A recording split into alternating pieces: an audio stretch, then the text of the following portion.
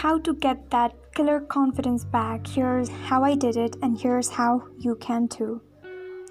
Confidence is really about how you feel about yourself in the really deep corners and nooks and veins and cells of your being. It's about the way you feel about the experiences you have had in life. It's about how you believed what other people said. It's about whether or not you felt heard. It's also about the way you choose to cope up with things. Eventually, though, it's about the choice. The choice to feel confident and happy about yourself. It's about letting go of the negative voices that keep crawling inside your head. It's about letting yourself feel everything you've kept hidden. It's about grieving for the losses in your life and putting up the work and showing up. When things are really tough, confidence is just taking a long breath and believing things will get better. It's really about our thoughts and belief with some emotion. It's really about knowing why you want the things that you want in your life. It's about showing up for yourself the most. How many of you have really kept the promise that you made to yourself?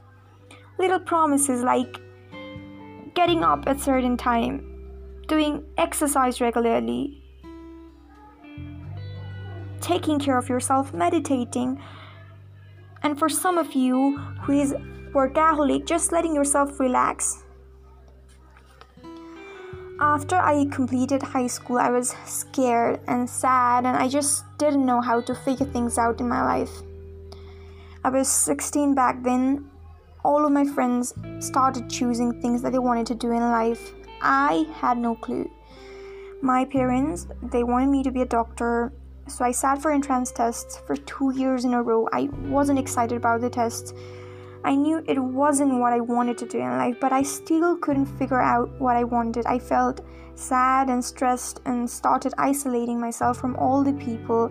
I felt like a very big failure. I felt like I failed my parents.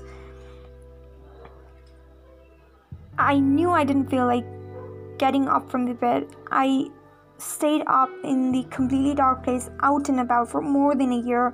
I had panic attacks and felt like giving up on life, but some part of me said it wasn't the end. And I slowly started to listen to that voice that was saying it wasn't the end. And I started reading books, and it was tougher than hell. I would sit down and read an entire book and not understand a single word.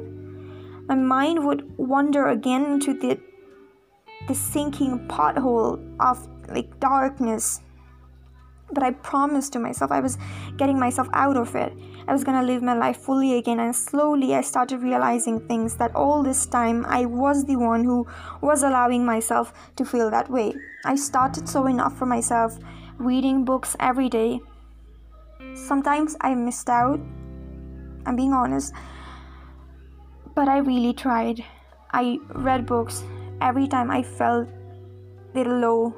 I started waking up early. I got myself into the habit of getting a shower every morning. For some of you, taking a shower might not be a big deal, but for me it was. I started showing a little love to myself, just staring at the mirror and watching my own beautiful eyes and just seeing the beauty.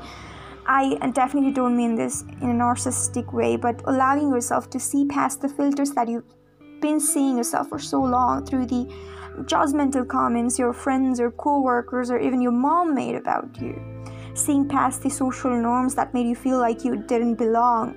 Seeing past everyone else's lenses.